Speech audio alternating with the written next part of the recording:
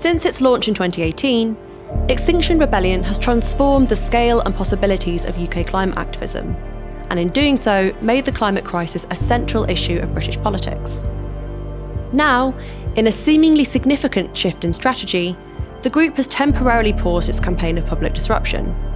Instead, it says it's prioritising relationships over roadblocks, and is working towards what it's calling the big one, mobilising 100,000 people to surround the Houses of Parliament from the 21st of April to demand action on the climate crisis.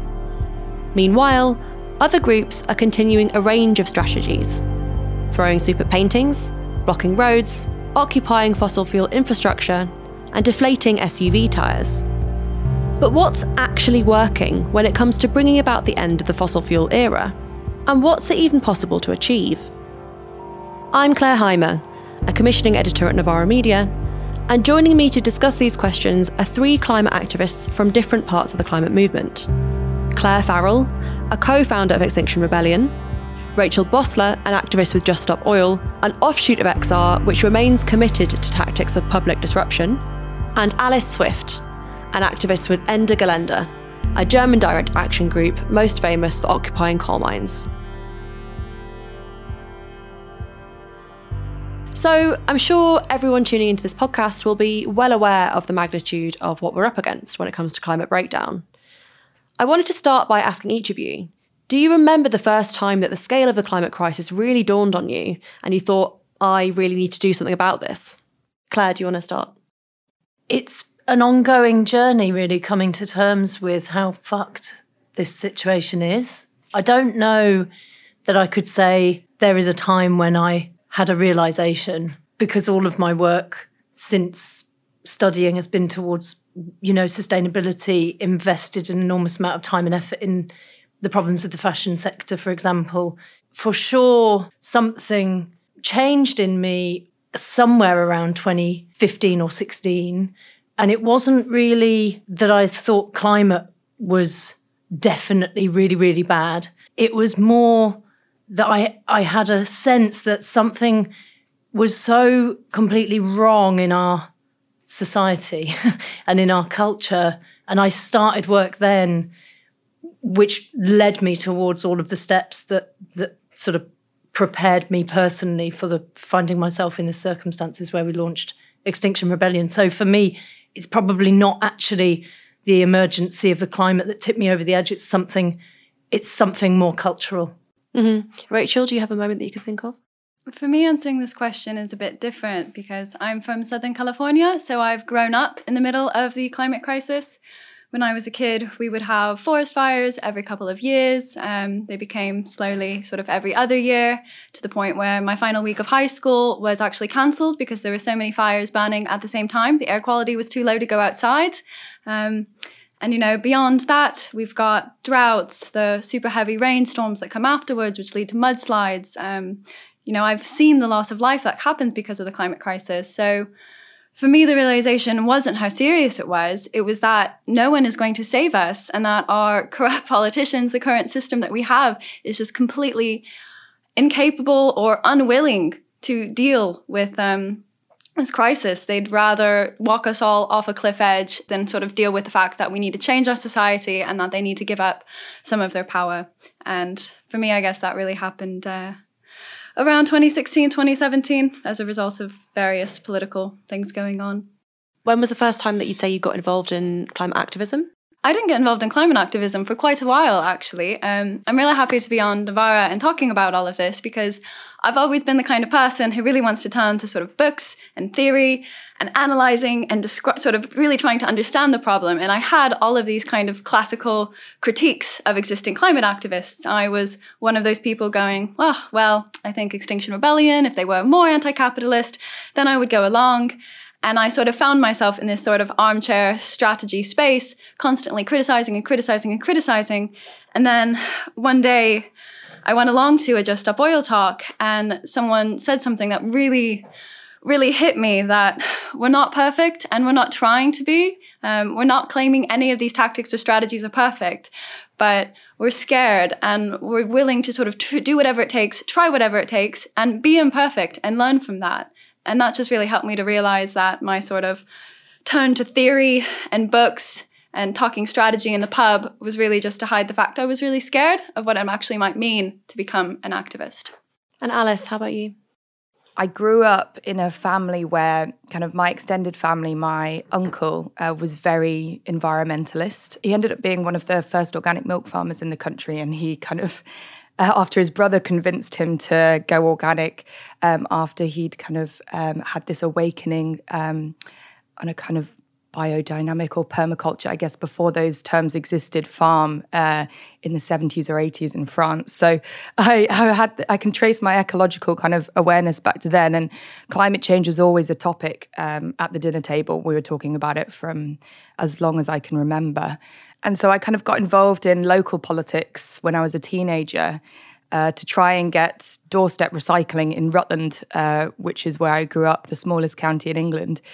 And so I kind of got involved in those mainstream and normal channels. And then when I went to Birmingham University in 2010, I guess my radicalization began there in the student movement, which was learning about how capitalism has created the climate crisis. And that kind of cemented when I went on a trip to stay with the Beaver Lake Cree First Nations community in Canada in 2011 with a number of other student activists from People and Planet organisation, and just learning about the absolute brutal destruction of these people's way of lives, their Indigenous traditions, all for the sake of some really poor quality oil that takes a huge amount of energy to extract and refine. Claire, I want to come back to you. So XR made headlines at the start of the year when the movement put out a statement saying, "We quit." Can you explain a bit about what was going on there, and I guess a bit about how XR's strategy has developed over time? When we started off, we had like quite a clear idea about what we were going to try and do in the April of 2019. And, you know, in some ways it worked. I feel like some of the things that we came out and said we thought we needed to achieve were not completely achieved, but they were partially sort of absorbed by the system. And what I mean by that is, like, we said, tell the truth, and that means that you need to declare an emergency and then act like it. So use all of your efforts to educate and inform the general public about this position they actually find themselves in, so that they're going to advocate for the kinds of things that we know need to change in society. And that would mean you have to work with all the institutions, and the media would have to fucking wind their necks in and help, and everyone would need to help. But actually all we got was Parliament declaring an emergency, and everyone kind of went, oh, well done, that's great. And many of us also thought, so what? And as it turns out, it's totally so what. The Act Now thing was like, we need a zero carbon date or a net zero date, and we need to set it, and la la la. And then everyone goes, well, you know, they did put one in. It's fucking 25 years later than we thought it should be. And they're not even making proper plans towards it. But whatever, like, you got that net zero date. So that's like an absorption. And then we also said we need citizens' involvement in politics to be able to make better decisions that are more just, that are more fair to society, because normal people making them. And they held an assembly on climate, but obviously they commissioned it to the 2050 date, and then, as far as I'm aware, have done very little to respond to the suggestions, even things that are no-brainer suggestions for policies which almost every single person in the country would advocate for, like just ground private jets. But they won't even respond to things like that. That part of the launch and moving quickly into sort of 2019 into 2020 was relatively, like, you could call it somewhat of a success. But then since, you know, having a decentralised network of activists who are simultaneously organising sort of autonomously towards a lot of local issues and trying to hold the system together so that it's capable of doing things with sort of more increased power, where everyone does the same thing at the same time together in a place, you know, holding that dynamic is really challenging in terms of organising. And it's that sort of old mobilising versus organising type of conversation. I think it's quite amazing that that XR still exists, frankly, due to the pandemic, because a lot of organising obviously just went, you know, through the floor because people couldn't meet up face to face. we do rely on traditional methods like meeting up in real rooms with real people face to face and saying, are you going to go and get nicked with me? Or are you going to go and do this thing? And you can't organise shit like that on the internet. What felt really pressing, I guess, to the people who brought this proposal forwards to say, actually, we think we could pause public disruption in order to get everyone out, was like, if so many people understand, if like the majority of the British voting public want bigger action on climate, they're actually shit scared when you poll them, all of the people that understand how serious the climate is all want action, then how come so many of them never fucking come? Like, why don't you show up? Is there something about this that you haven't accepted is true, which is that you are going to live through probably social collapse because of this situation? Not your kids, not your grandkids, but like you. We're going to like see massive breakdown the rest of this decade. I don't think most people have really accepted that. But also, like, if you do think it's that serious, which some people do, and you still don't fucking show up, it's like, what do we got to do to encourage you to come and like hang out with us and talk about making the movement broader, bigger, more inclusive, stronger in numbers? And so given the ecosystem has changed because of Just Stop Oil, because of Insulate Britain, because of loads of other smaller groups that have popped up doing more specific work on chasing down politicians, more specific work on infiltrating AGMs, more specific work on blocking motorways, that we thought, well, why don't we try and lower the bar and say, come, and then let's talk. Let's get around in a space and then let's meet and see what can be done if the movement sort of pulls together in a much broader sense.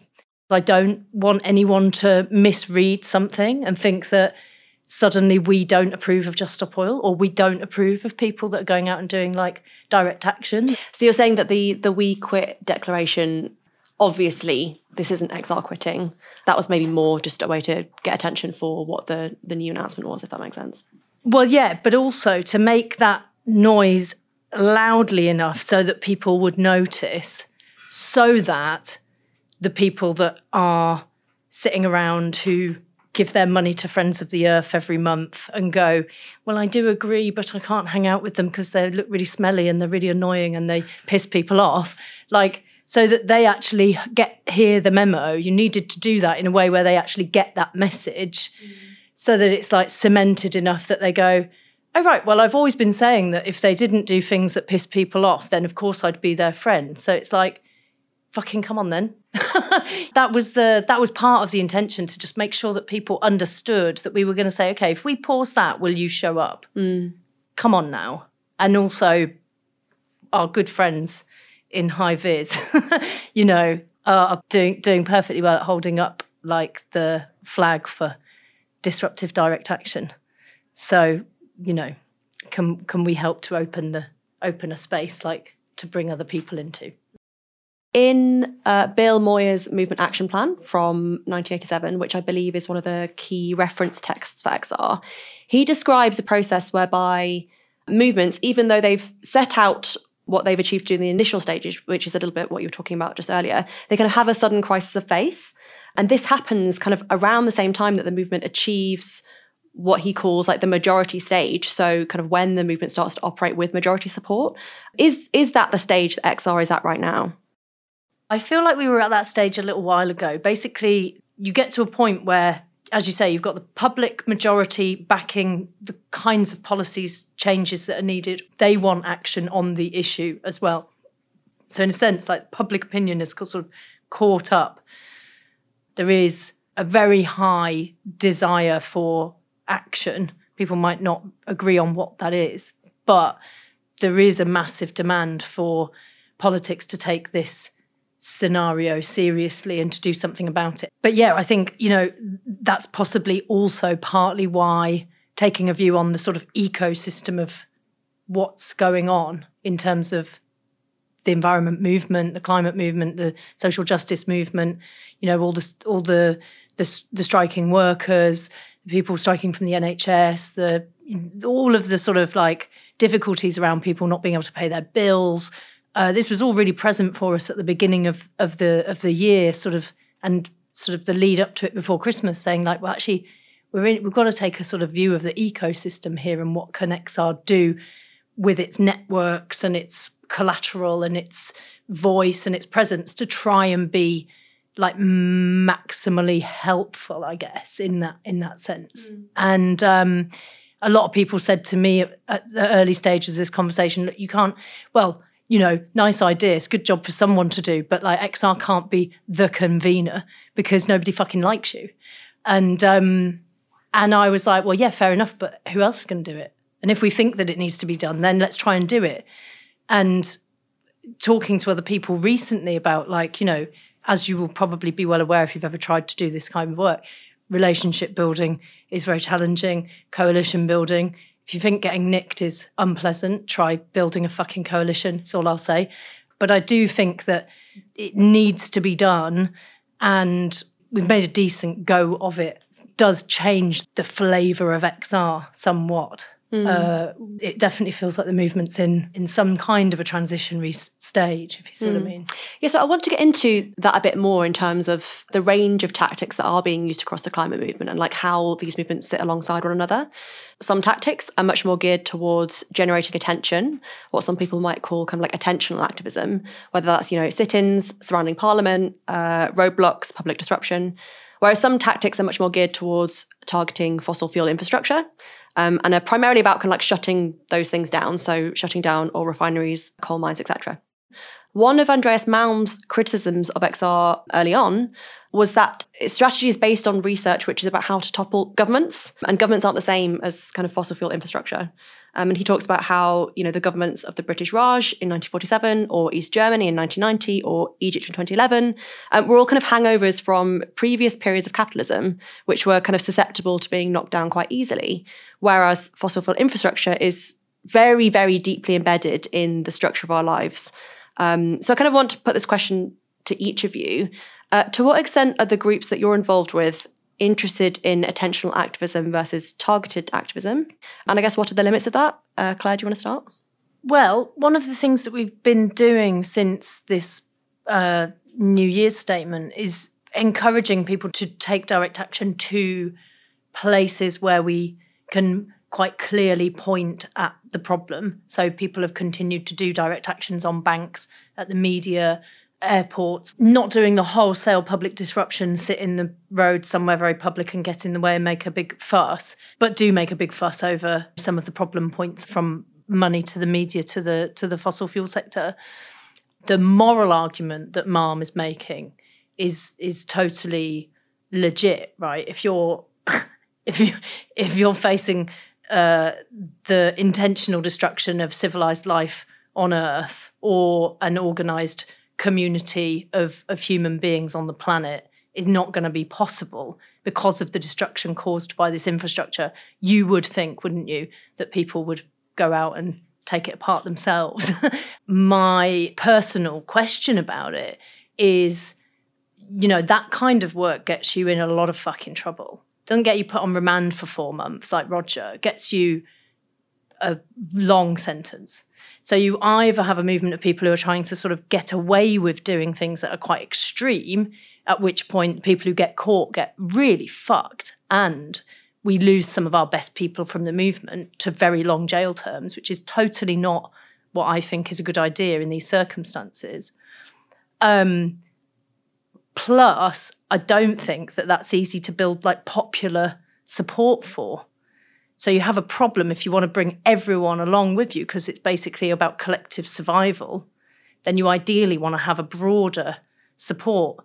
And if you do those kinds of actions, I think it probably tends to lead you towards a lesser support. So what XR has done a lot of in terms of trying to, you know, raise the alarm and direct people to, certainly, like, I think since April 2019, which was like very wholesale, let's shut down London, you know, there's been the Murdoch Printworks action, there's been actions at Tufton Street, there's been actions at breaking the windows of banks, there's been action.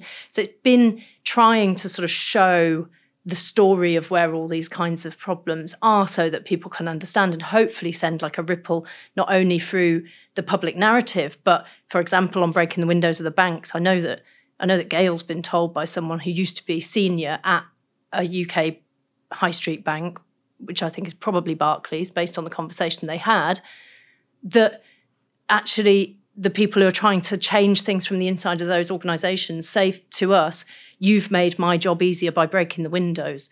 So it's not just attention seeking, it does actually sort of impact people through the space, if you see what I mean. And I think sometimes an occupation outside a place in the city can have a big impact on the people working inside it, just as, the window breaking or the occupation of the airport or the whatever it is. So there is a problem with, in my opinion, with there being too much in the mix. It's all like in a ratio, in a recipe or something.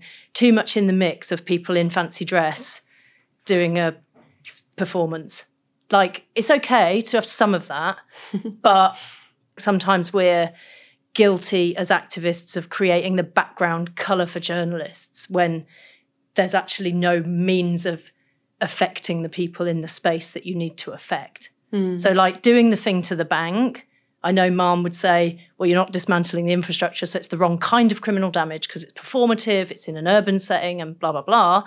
But I would disagree with that on the grounds that I think it does have some impact, just not the same type of impact as he's saying. But I do think that where you're completely incapable of making any impact on, say, the delegates at the G7, because it's militarised police and you can't get within several miles of the people that you're trying to affect, then I think doing a performance in a funny costume outside has very limited benefits to us strategically, personally. Rachel, I want to bring you in here. What are the conversations that have been happening around these questions within Just Stop Oil? Yeah, thanks, Claire. First, before I answer that, I just want to echo something that Claire F. Just said, which is that really the most important question about this debate is, why won't people get on the streets? How can we get more people onto the streets? Because ultimately, that's the most important thing that we can be looking at here today. We can look at these small kind of strategy issues, attention versus targeted versus this versus that, and kind of get lost in all of this infighting. But really, when we look at the scale of the crisis that we're facing, when we think about how many refugees there already are, how many more there's going to be, about the extreme amount of pain and suffering, about what this really means, and if we connect with that emotionally, and if everyone listening connects with that emotionally and asks themselves, why am I not on the streets? Why am I not involved in any of these groups? I think that's really, hopefully, what we can get to in this conversation. But when it comes to sort of attentional versus targeted activism, Just Stop Oil is committed to doing whatever is non-violently possible. And we have tried a range of actions.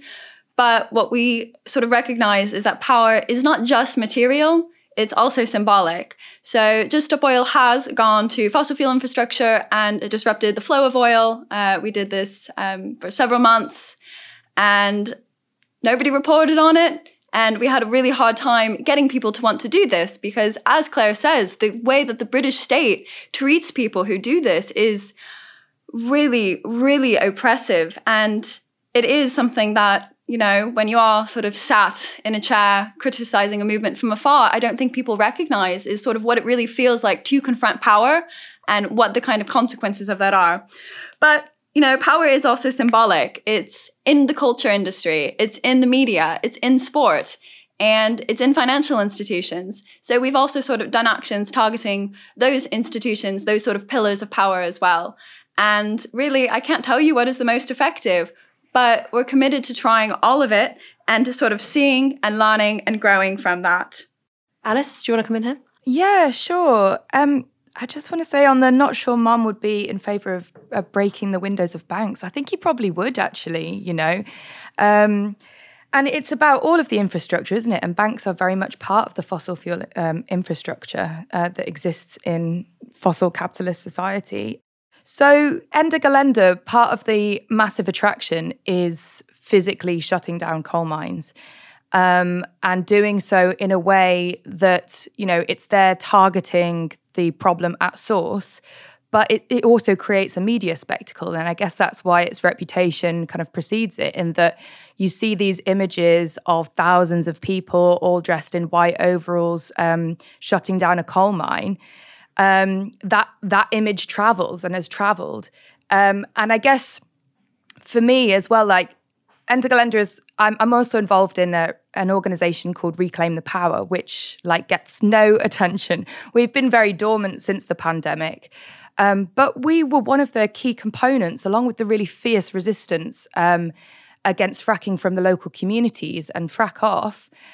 We were one of the key components of the anti-fracking struggle, and we won that fight. And we won that fight by understanding the supply chain of the fracking industry, shutting down the sites and shutting down all of the elements that we could possibly do with the limited numbers that we had to cause massive economic disruption to the industry and just slow the whole thing down and make it really much more expensive to do their exploratory drilling and to do their tests, and to make it economically unviable.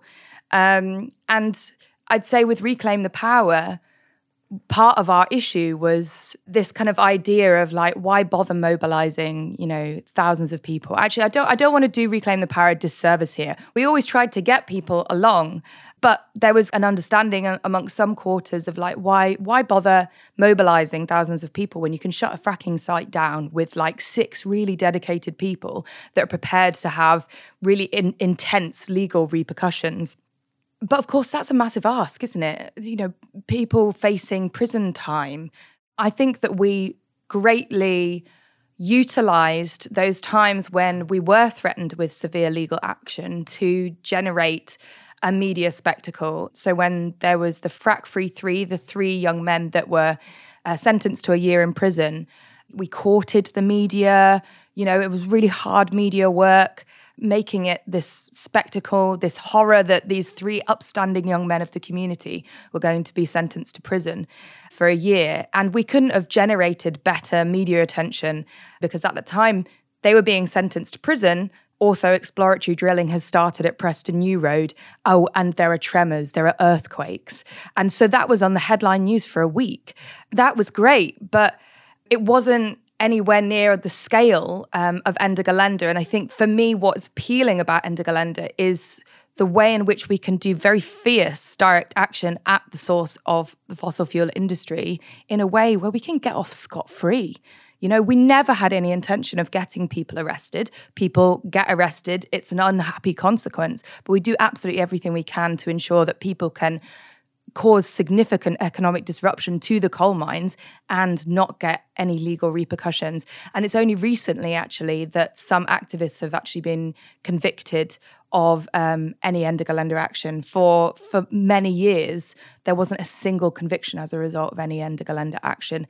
And so for me, we have to target it at source, but we also need the numbers.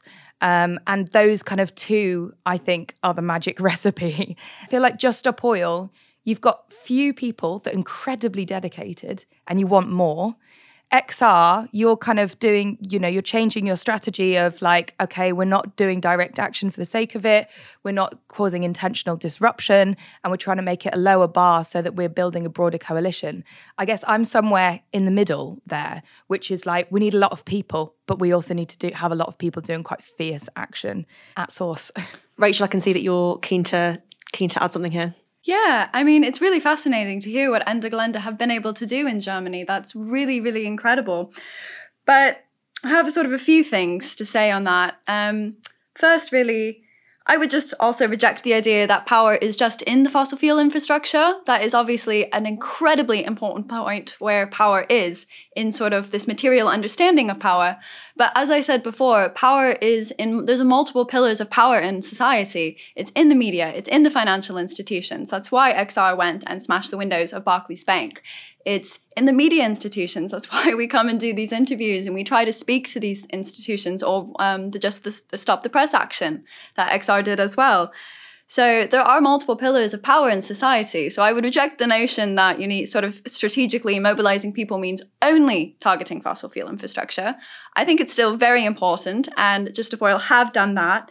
It's just, unfortunately, again, this is the UK. This isn't Germany. I do not believe you would be able to get away scot-free blocking fossil fuel structure in the UK, because Just Stop Oil have been there and we have done that. And we did not get away scot-free. People were charged with aggravated trespass. They were charged with criminal damage, causing a public nuisance. They had quite sort of extreme court cases. Some of my friends still, their cases won't be until 2024, and they might be on tags. They might have really severe bail conditions for several years. So again, it is really important to think about the national context in which you are taking action. And while you can be inspired by movements which have been really successful in other countries, you do have to remember this British state is incredibly authoritarian and fascist, and the way that they treat protesters is terrifying. Also, unfortunately, the British state media had no interest when Just Stop Oil was blocking fossil fuel infrastructure. I mean, if I can say this on here, Novara media didn't post about it. They only did post about the sort of attentional actions like the F1 or the soup throwing. I don't know why, and I find it difficult when spaces like this say, why don't you go and block fossil fuel infrastructure, when there was no interest when we were doing it. So I would just sort of want to raise those sort of issues into the conversation, as well as the problem of scale, in terms of the numbers of coal mines in Germany versus the number of sort of open oil and gas wells in the UK. You know, we've got over 300, some of which are in the middle of the ocean, which would obviously require very different sort of forms of organizing. I'm not saying that we can't, but it is just different. So we do need to be aware of that, as well as the fact of sort of temporality. Just Stop Oil, what we are doing, what our key demand is to stop all new oil and gas licenses, because it's not just enough to shut down everything that's happening right now. We also cannot have these new projects being opened, because that oil will continue to be used for decades. And that is a death sentence for all of us, really. So, Claire? Yeah, just on that, it's also useful to think about strategically who's being brought into proximity with the movements in a way that helps them to see that they're part of it. And I guess, you know, you can look at what XR's doing and say, well, we're inviting the, you know, ornithologists and the people that are very upset about water being full of shit, and the people that are really angry with the government's plans for nature, and some of them are going to be Tories, and I'm going to be nice to them, right? Like, we're going to bring all these people out, and then hopefully they are going to see themselves in proximity with people who, facing arrest, get their houses raided, people who've done time on remand, people who've been sentenced, people who've got suspended sentences, tags, whatever. Because what I'm excited about is bringing a way of knitting people together in a space that helps them to go, oh, maybe we are actually all part of the same thing, despite the fact that we might be, you know, have our differences of opinion, or we might, you know, see ourselves as operating in quite different areas of British society and culture. And obviously, like, the government, and I've been seeing them flying into inboxes just this week, like, in more and more and more injunctions from fossil fuel companies, which come at people in the movements with this kind of persons unknown title. So they're basically for anyone.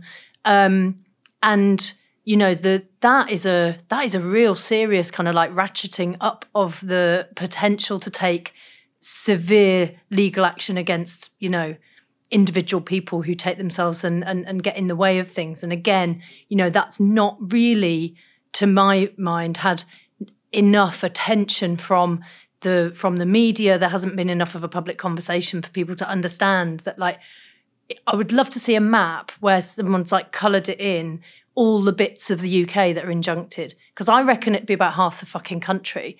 And what that means is that there's always an opportunity for like civil law to be weaponised against people. And you know that that's a direct route into jail, and you know that that's a direct route to having your assets stolen. And so the risk has been sort of like cranked up in a way that I think a lot of people are completely kind of unaware. But at the same time, you know, the Lawyers Are Responsible group who's just come out and said, actually, you know, we're going to refuse to comply by some of the sort of standards of our profession, because quite frankly, you know, guaranteeing to society that you will advocate for more oil and gas projects if you get given the case as a lawyer, it has got nothing to do with justice at all in these circumstances. And so the world is changing, and the climate is having a big effect on lots of things, but it's also having an effect on the very notion of what justice is and what it can be and how people who are supposed to uphold it should operate.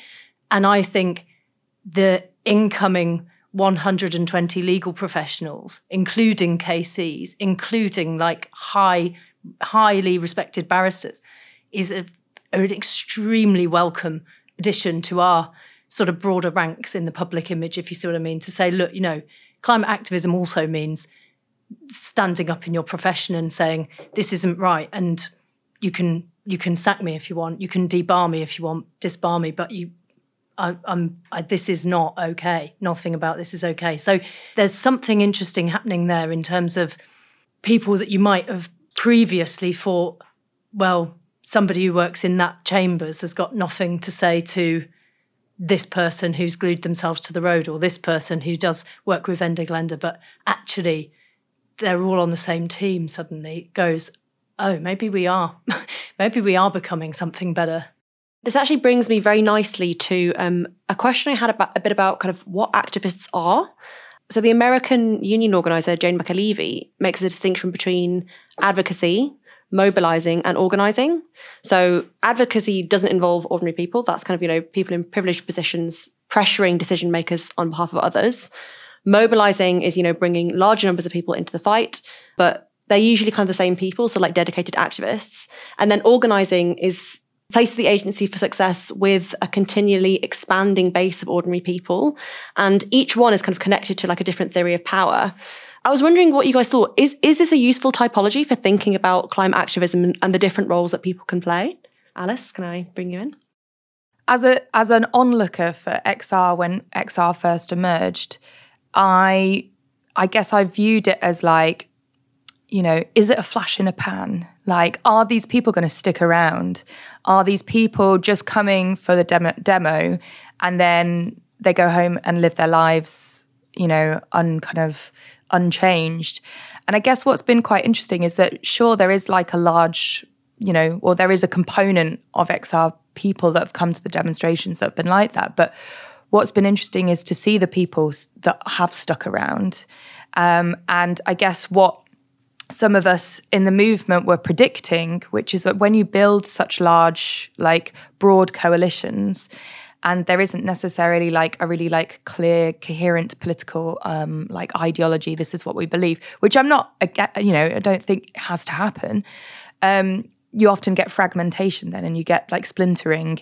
And so then all of the different groups that have like come out of people being involved in Extinction Rebellion, not just the Hallam projects of Insulate Britain and Just Stop Oil, but also, people like getting into land justice stuff, or people kind of doing like local campaigns around biomass in Yorkshire. And so I guess I'm interested, to see whether people have kind of taken on from a more mobilizing like role to a more like organizing role with Extinction Rebellion. But I guess the same can be said for Ende Gelände as well. Part of the reason that it appealed to me, and still, is the kind of like spectacle nature of it. It's the one-off, which people can be very critical of. And I guess at the moment in Ende Gelände, we are very critical of, and we're not having a large Ende Gelände this year. It's much more localized direct actions camps. But the kind of one-off spectacle, I was able to go to Ende Gelände whilst I was working a full-time job. I would take time off as leave, go to Germany, shut down a coal mine, come back home and pretend to my colleagues as if nothing had happened. And so for me, that was like a way I was able to maintain my climate activism whilst at the behest of, the disciplines of like capitalism and needing to have a job. And I guess that's the thing I kind of question about so much within my own life in terms of what I can do and what I can't do. And for other people, when XR started, I was hearing people on the radio being like, I've quit my job. I'm doing this like full time. You know, I'm like putting my whole like life force into this. This is the moment. This is now. And I'm like, oh God, please, like don't completely destroy yourself. This is a marathon and not a sprint. But sometimes we have to run faster, right? And so I guess like, is that guy that I heard on the radio, is he still around? Like, is he still doing stuff? Or is he like super burnt out like lots of other people that got very involved with XR and climate activism for the first time?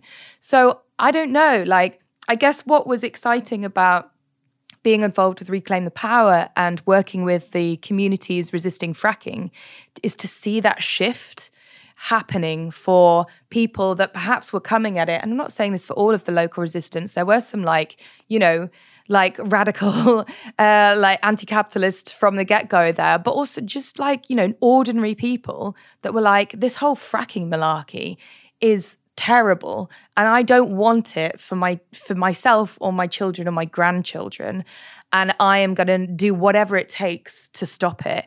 And they did the legal channels, they did the petitions, and once they tried that, then it was like, right, we're going to do direct action and Reclaim the Power. We were like, okay, this is how we do direct action.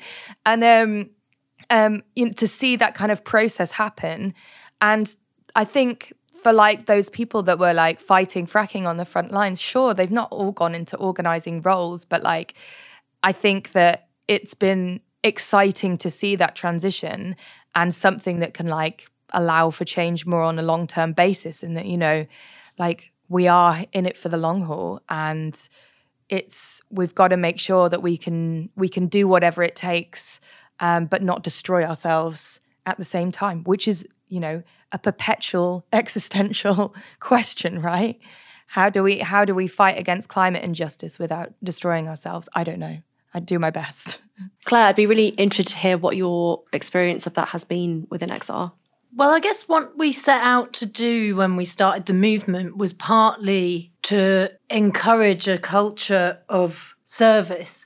One of the reasons for inviting people out of a kind of very materialist or utilitarian mindset and across into a place of holding themselves in virtue ethics first was intentionally to try and support a movement of people who would actually be able to sustain themselves better. What I've seen play out is that you can look at some of the people who take super high risk actions from, say, Christian Climate Action, and they've been some of the most courageous people that I've seen.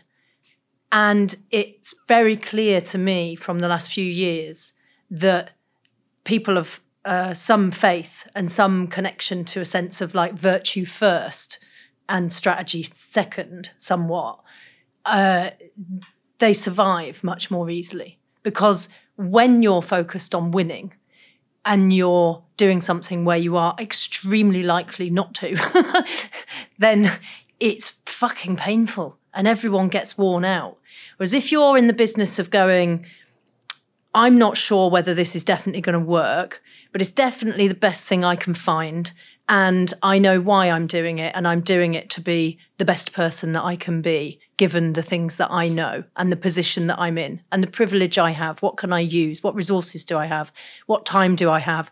What profile do I have? What stuff do I have access to? How little can I work? How cheaply can I live to give more time to this? Whatever it is that you're like trying to, understand and work through. If you do that from a place of like leading on service first, you have a much higher chance of survival, in my experience. And so it's like interesting that, the people who care less about being effective are more effective in a paradoxical sense like that. And so I don't know who the guy is that you heard on the radio, but one of the guys who came and joined with us, right, the early stages, who came from the City of London, total ledge, just walked in and was like, give me a job. What shall I do? I've quit my job. City's a shithole. I'm here.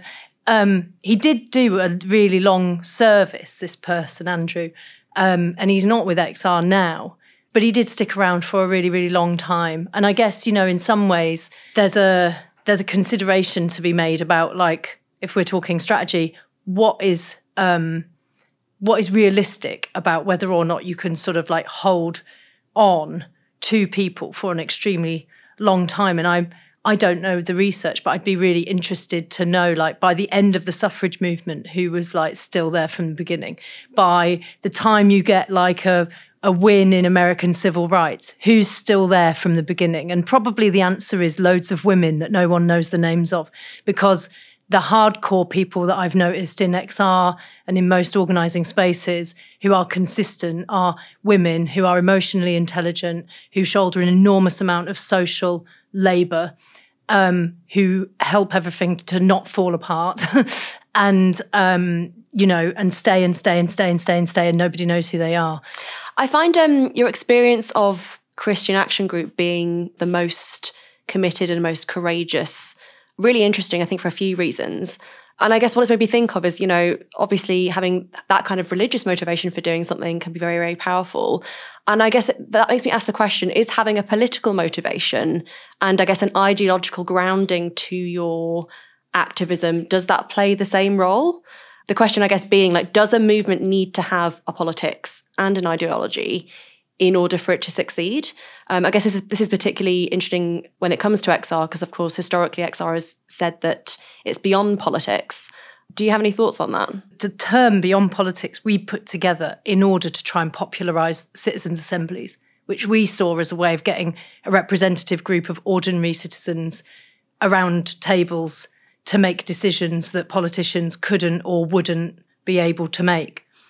And in the sense that climate is existential and exponential, which I think are two facts that actually most people don't really understand on a visceral level. You do need to do something that's beyond the current paradigm politically, because there's too much at stake not to. If you were in your place of work and it was on fire and you knew that the people in the office next door were like Tories and you didn't like them, would you leave them there or would you still go and drag them out of the building? I mean, it sounds facetious, but I'm kind of really serious about like needing to talk to people that we disagree with. The question about ideology is interesting because I've noticed that if we had a shared ideology in XR that we were like, we definitely believe in that and we don't like people that think that, then it probably would give us an easier sense of identity with which to sort of hold people together. At the current moment we find ourselves in, what would be highly valuable to us would be to connect to actually a sense of faith. And I don't think that you have to have faith in a specific God or in a organised religion sense. But I definitely, to have done the things that I've done in the last 4, 5, 6 years, have done so from a position of some faith. And I can't tell you precisely what that is because I'm like not spiritually wise enough to know how to articulate it. But I definitely believe in human beings enough to think it's worth going to prison for them, even the ones I don't like. There's something that we could explore as a broader movement about how, at the present moment, given the unique circumstances that we're in, how can a sense of collective faith and ultimately like building our work on love, how can that hold a movement together where we might not be able to agree on an ideology? Mm. Rachel, are similar conversations around faith and politics happening in Just Stop Oil at the moment? I think some of what Claire said is definitely resonant for those in Just Stop Oil. There is a real faith that we need to try whatever we can, we need to do whatever we can, and that we are going to win. There is a real strong, firm belief in Just Stop Oil that we can do it and we can sort of solve this fight. But as Claire said, this notion of sort of a singular ideology is not particularly important. And I think it stems from a particular understanding of politics itself that is a bit antiquated. There's a really great article, not sure if anyone's seen it, I think it's in the New Socialist, called "I Would Simply Blow Up a Pipeline, The Left and Just Stop Oil," which sort of deals with this kind of criticism that is made about this sort of lack of a singular ideology. And it comes back down to Just Stop Oil, Extinction Rebellion. What these groups have been doing is doing politics. And we've been doing politics in a way that is really different to existing kind of left-wing modes of thinking, of organizing, of taking action. And it's been really successful. It's gotten a lot of attention and it's made the government absolutely terrified. Earlier, we were talking about some of the sort of legal repercussions that happen when you take action, but the legal backlash against Just Stop Oil has been absolutely colossal. It's been really, I would say, dare I say, even more than sort of what's happened with Extinction Rebellion. We had the police crime and sentencing bill that came targeting Extinction Rebellion, Black Lives Matter, and other groups. But we have this new public order bill and this new sort of idea of a public nuisance as almost the worst sort of harm you could ever do. The government have sort of said, if you inconvenience the public, you are causing sort of this more sort of such extreme harm that you could go to jail for several years. And they are really overswinging. This bill specifically mentions Just Stop Oil. And all of this really shows is that we're really causing quite a lot of fear. What we've been doing is really successful. And we've been able to do that without having to agree on politics. I've had discussions and people have, you know, they might vote for someone different than me. And that doesn't matter because what we can agree on is the importance of this fight. What we can agree on is that we will do whatever is nonviolently possible in order to cause this kind of change. So I think, as Claire was saying again earlier, it is really important to be able to have these kinds of conversations, to bring people who are Tories, who come from different backgrounds together and say, we have a lot of differences, but what do we have in common? And what do we all care about that we want to fight for? And I think all of us want life. All of us want to prevent harm and to prevent suffering. We want a better world. We want a more equal world. We have lots of conversations when we do roadblocks, when we do these disruptive actions with people who quite often initially are pretty upset. But we have people and we go over and we speak to them and we listen and we empathize. And we hear that often what they're really upset about are the exact same things that we're upset about. And we're able to share and come to a sort of shared understanding. You know, we are all upset about how expensive our energy bills. We are upset that the government is subsidizing fossil fuel companies instead of investing in renewable energy, in spite of the fact that it is cheaper and it would give us more energy security if we were not reliant on this international market. We are all angry that we do not have safe and affordable public transportation, that we are reliant on this fossil fuel infrastructure. We are all angry that the UK has some of the leakiest homes in Europe. We are freezing. You know, these are political choices and people from across the political spectrum agree on this and we are able to have these conversations. And it's something that's really important is finding these points of agreement and then figuring out how we can all work together to put pressure on the existing political system from outside the political system, because existing institutions have failed us. Existing ways of organizing and moving, including on the left, they have failed. They have not been successful. So we're trying to do whatever we can, trying to think new, creative, you know, a politics for the 21st century.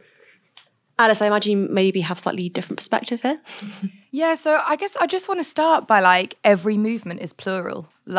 Every single movement, a movement is a collection of people, and with every collection of people, there's going to be slight differences in how you view things or large differences.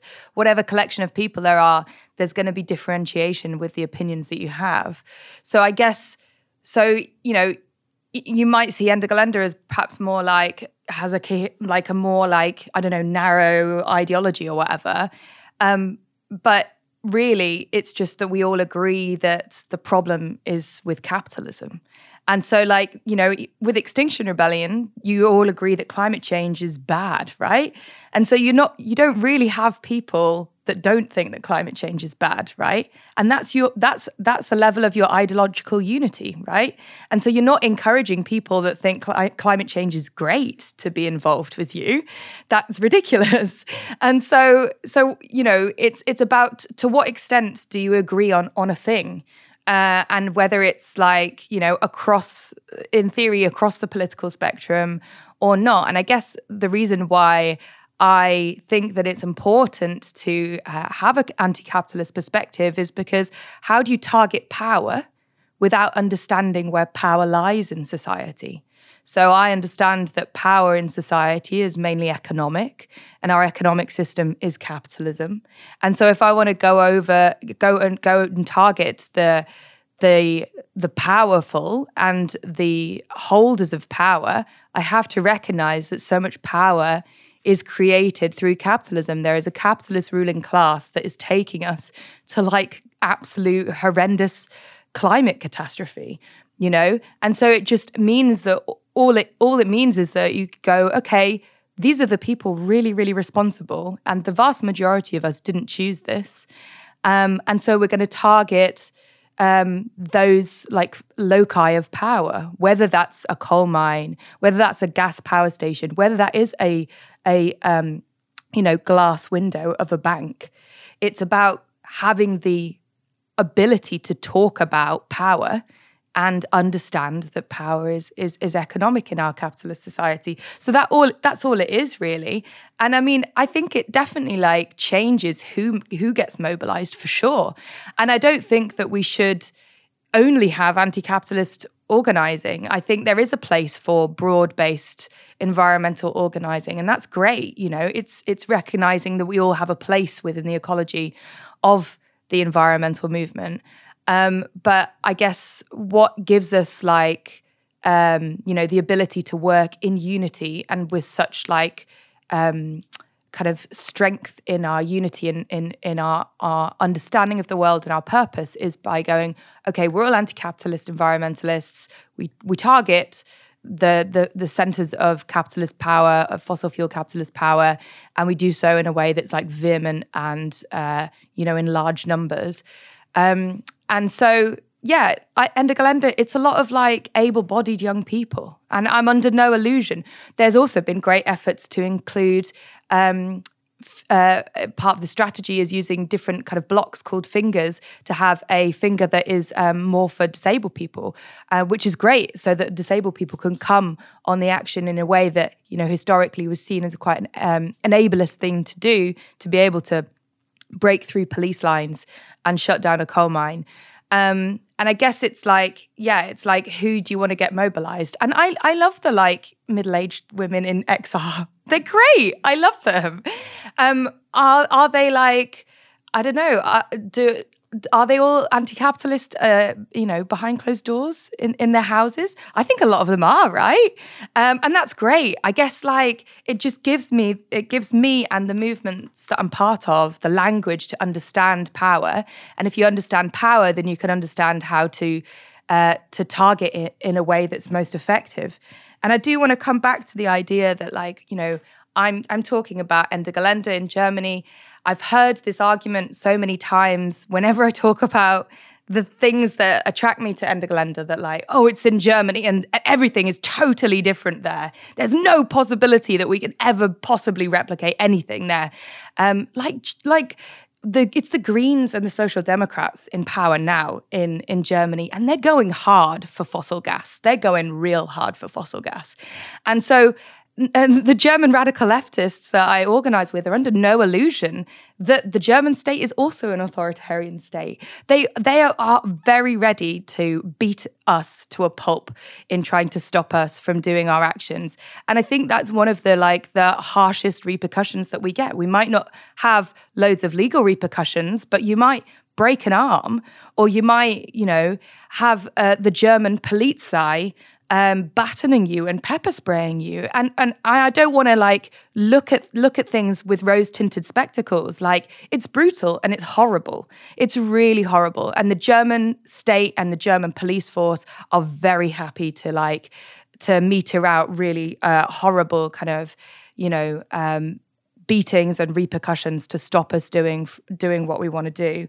And yeah, I just think that sometimes it's really easy to fall into a trap of like, it's different, it's a different country, they're doing things differently. Like we managed to get like thousands of people to to anti-fracking protests, and I do, maybe it's naive, maybe it's faith, but I do have the faith that we would be able to mobilize thousands of people again to shut down fossil capitalist infrastructure. I think that's what we need, and that's what the time calls for. And I think that the question of faith is very interesting, and it's something that I guess has kept me going along for such a long time. Like, I joined the climate movement when we were at quite a low ebb. There were people that were really like reeling from severe repercussions of the undercover policing that was happening within the environmental movement with Mark Kennedy. And they were really like scared of newcomers. And I just kept on going, People thought that I was an undercover, and I'm like, okay, think I'm an undercover, but I need to do this because I need to be able to look younger generations in the eye and say, I'm so sorry. I'm so sorry for everything that you have had to been born into, but I am doing my absolute utmost. And to be able to look at those young people in the eye and say, I did the very, very best that I could. And that's faith. I mean, what else is it unless that's faith? And so, yeah, I guess my faith is knowing that capitalism is an absolutely abhorrent way of organizing affairs in society. And that it is inherently anti-ecological. Its inherent contradictions are that towards ecological destruction and destruction of human beings. That is an immutable wrong in the way that we organize society. And I just have to do everything I fucking can to stop that machine from functioning. I'm sure that many of us, and also many of those listening, have been involved in activist projects or political projects that we feel have, on some level, failed, and the devastating impact that can have on morale. And I want to ask each of you, are you personally losing or gaining confidence in your strategy over time? And have there been moments where you kind of feel yourself being drawn towards dropping out, or I guess potentially in the other direction, towards violence? I'm personally not worried about being drawn into engaging in violence myself. It's not my thing. It's not to say that if someone's getting shot at, I think they should lie down and take it in the name of non-violence. I'm not a pacifist like that, but I am committed to non-violence. That's the bit of the movement that I feel committed to being in. It's extremely painful to look at the reality of where we stand. I mean, there are many reasons why you might look at the facts and think, well, that I'm not sure there is any point really anymore. I do think that even the greatest experts in our societies and in the world, and the IPCC processes and the reports that come out are self-censoring, conservative. I think the situation that we find ourselves in collectively today in the world is actually a lot worse than I think, because it's so unthinkable. That said, it's not over till it's over, is it? There is always something to be done, and there is that, cheesy old, if you thought it was all over, would you still plant a tree today if you didn't think anyone would get to sit under it? Well, yes, you would, wouldn't you? We, I think, have to keep on going despite, how emotionally difficult that can be. Feeling a sense of collective failure or disillusionment with the way that we're organising, I think, sometimes that can be very healthy, because it does feel like the movement at large is, in some cases, I think, not looking at the big picture. I think not confronting the truth. Where is the conversation in the climate movement about Nansen passports? for example, like a climate passport that gives people access to countries. If the last IPCC report said by 2030, 700 million people from the continent of Africa may be displaced on a bad case scenario. And bear in mind, everything we ever study tracks worst case or bad case scenarios. We never look at climate reports and go, oh, we're doing quite well then on that front. It's always bad news. So if we think there's going to be hundreds of millions of people, 700 million people is half of the population of the entire continent of Africa. If you can imagine like displacing half of a continent of that size, throw into the mix, you know, the monolithic global racism, Afrophobia that exists in the world, it's like just that one element of the information on the available to us alone is like, wow, like no, like there's not many people really talking about what we're going to do about that. I mean, it's not that I'm seeing anyway. And obviously I'm like trying to work out at the moment how to like help people to have these conversations, but it, you know, we're facing some very, very daunting things. And I think a disillusionment with the way that things are going and the lack of success and the reality of what's coming at us is sometimes is quite healthy to have, so that we can go, right, well, we are where we are. Are we still doing the right stuff? You know what I mean? And I don't know whether we're doing the right stuff. I fucking hope we're helping. But I do think that sometimes, you know, being a bit down on the lack of success or the lack of progress can be helpful, because it can make you go, okay, let me take myself out of the picture here and start with a blank piece of paper and go, well, if I started it from scratch today, what would I do? Sometimes some of that thinking is very, very helpful, because I think, you know, the movement can be quite self-referential. It can say, well, you know, we did this in Paris, or this is what happened in Glasgow or in Copenhagen or wherever. And, you know, perhaps reflecting on having a good time for a while with some people you agree with is like not very fucking helpful strategic conversation. You know, some of the conversations going to be quite painful that we need to have. And so, you know, it feels to me like, yeah, we've got to take care of ourselves and each other.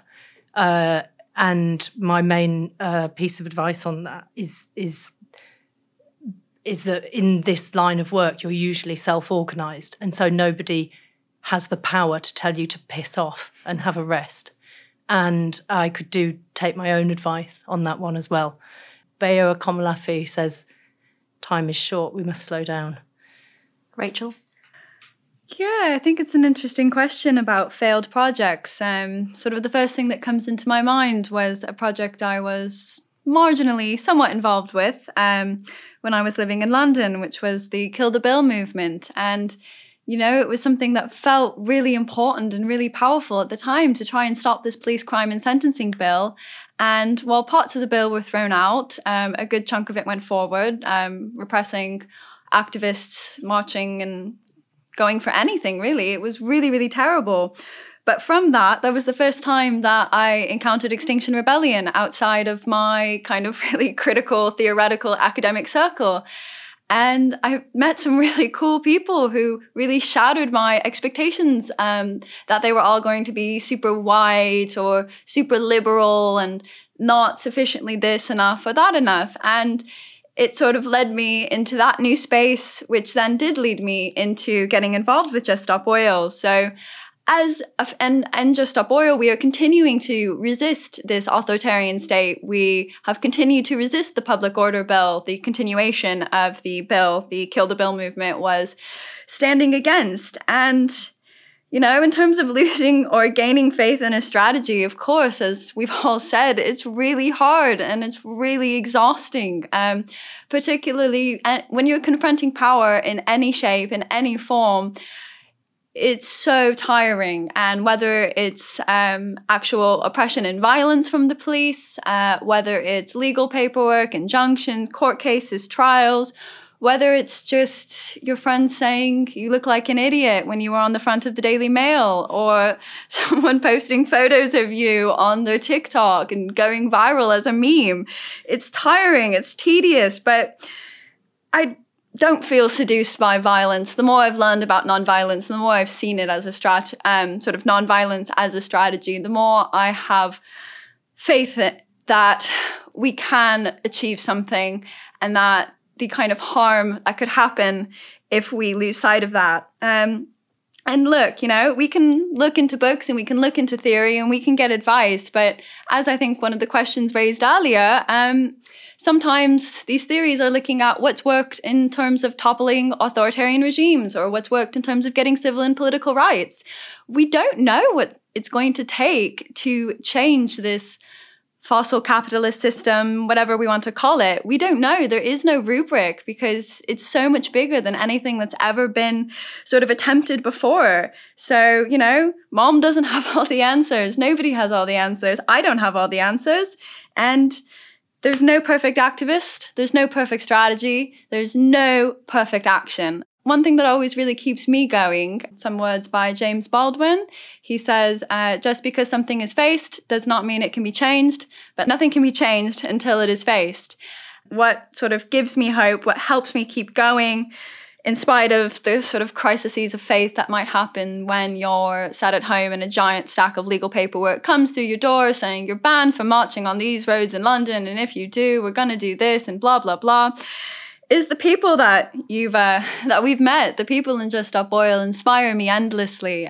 We've been speaking a little bit about those in the faith movement, but we have so many vicars in Just Stop Oil, so many people from Christian Climate Action. There's, I think, a 90-year-old vicar, Reverend Sue Parfitt. She takes her little chair and she snuck into the oil infrastructure and she got involved, and she goes on the roadblocks, and meeting people like this is what gives me hope, seeing that people have been able to maintain this sense of urgency in this fight.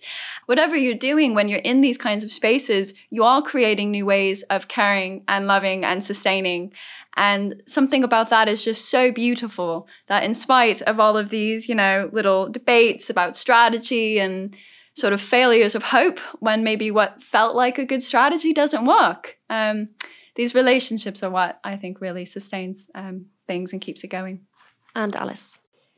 Yeah, the question of violence.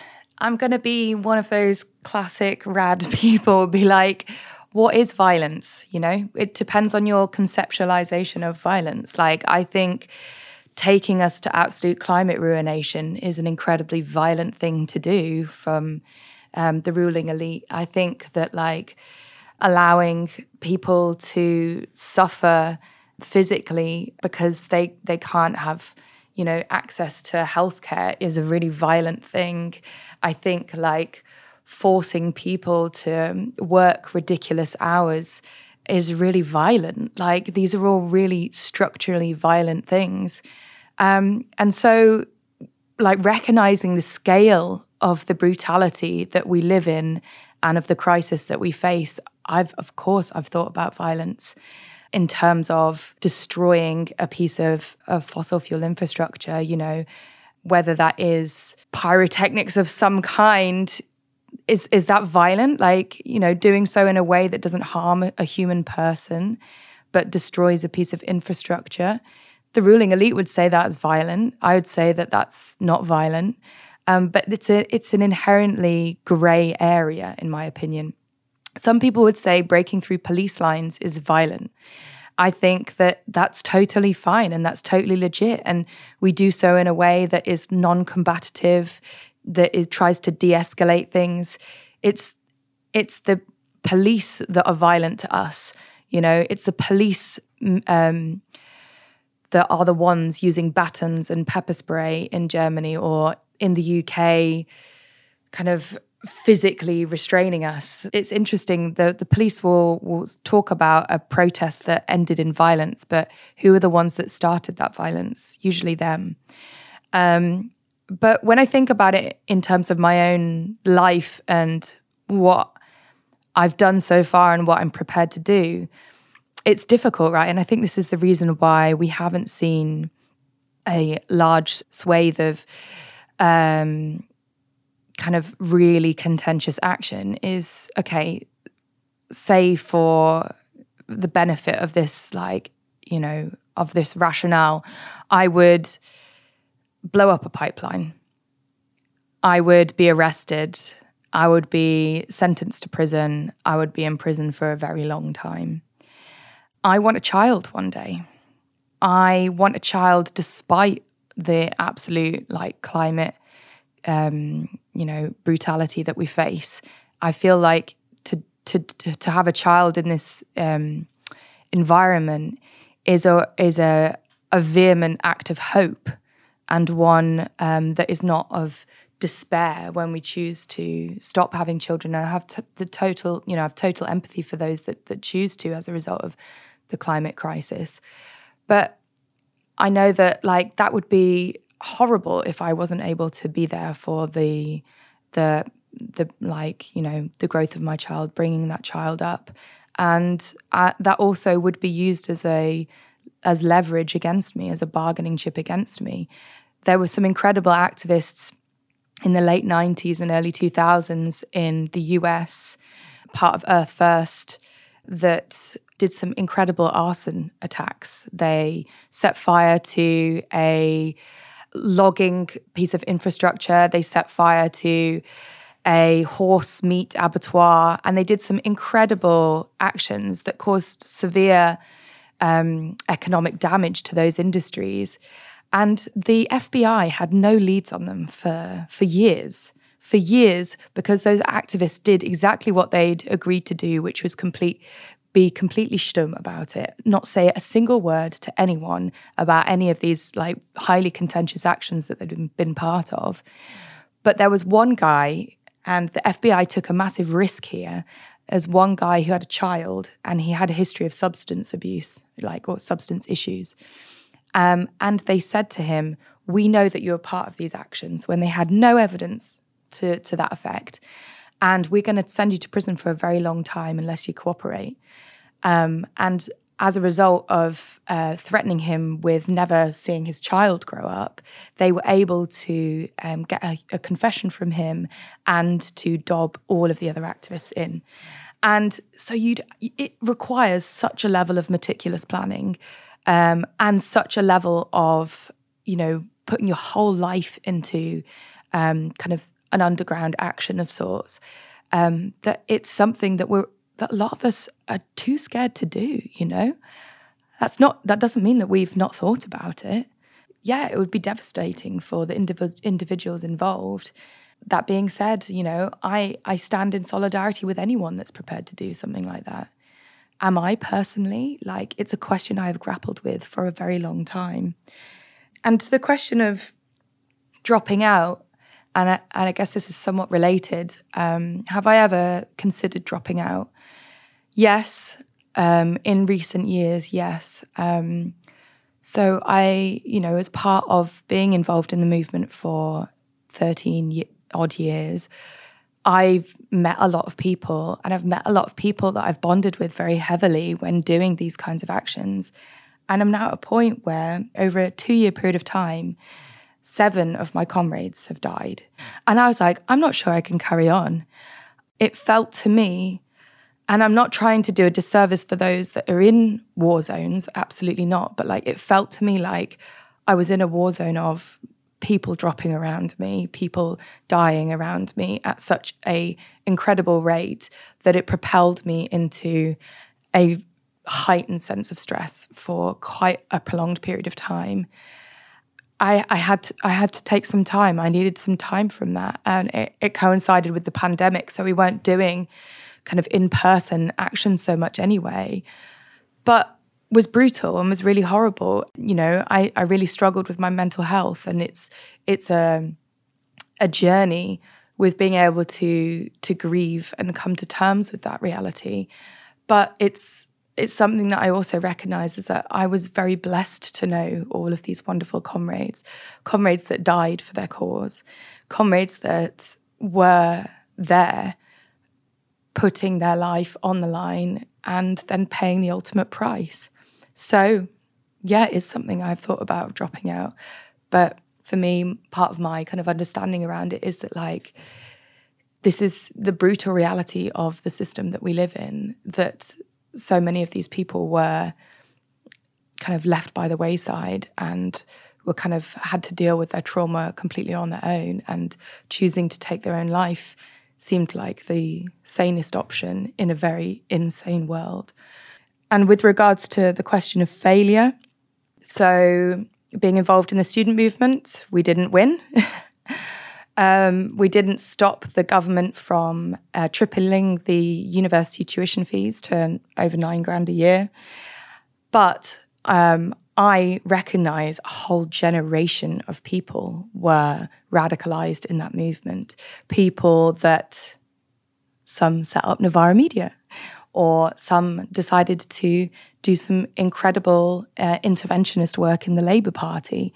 And so I've seen, like, the massive success that, even though we failed in the student movement in terms of the policy shift, I can see that, like, across at least my cohort, we are a lot more left-wing than, you know, the generation above us. And that doesn't seem to be, like, not continuing with the Gen Z generation either. And so that gives me a lot of hope. But also as well, with the Labour Party, I guess that also failed, the Corbynist intervention project in the Labour Party, in terms of, I guess, the very ambitious target of trying to gain electoral power. But having said that, I also see lots of those people that kind of came through that, you know, doing other things. I guess my faith in direct action is that it gets the goods. And I'm not advocating only direct action. I think that we need a plethora of strategies, including how we deal with the state and the capitalist state, and in electoral politics as well. Failure is important to recognise and to learn from, but it's also important to see the successes that aren't just around policy shift, and the successes that can amount from a movement that has failed. Thank you, everyone. Claire Farrell from XR, Alice Swift from Ender Galenda, and Rachel Bosler from GSO. Thanks for having us come out on the streets on the 21st. Yeah, and thank you. And on the 24th onward, Just Stop Oil will be on the streets slow marching every day. So go to juststopoil.org to sign up. See you on the streets.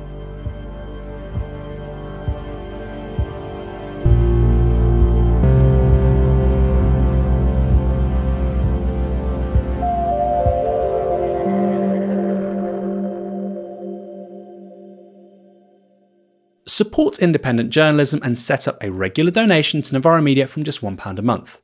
A regular donation helps us to plan our future and be even more ambitious with our coverage of news, politics, culture, and the really big ideas that you'll always find on our podcasts. So please consider joining us and become a regular supporter from just £1 a month by heading to novaramedia.com/support.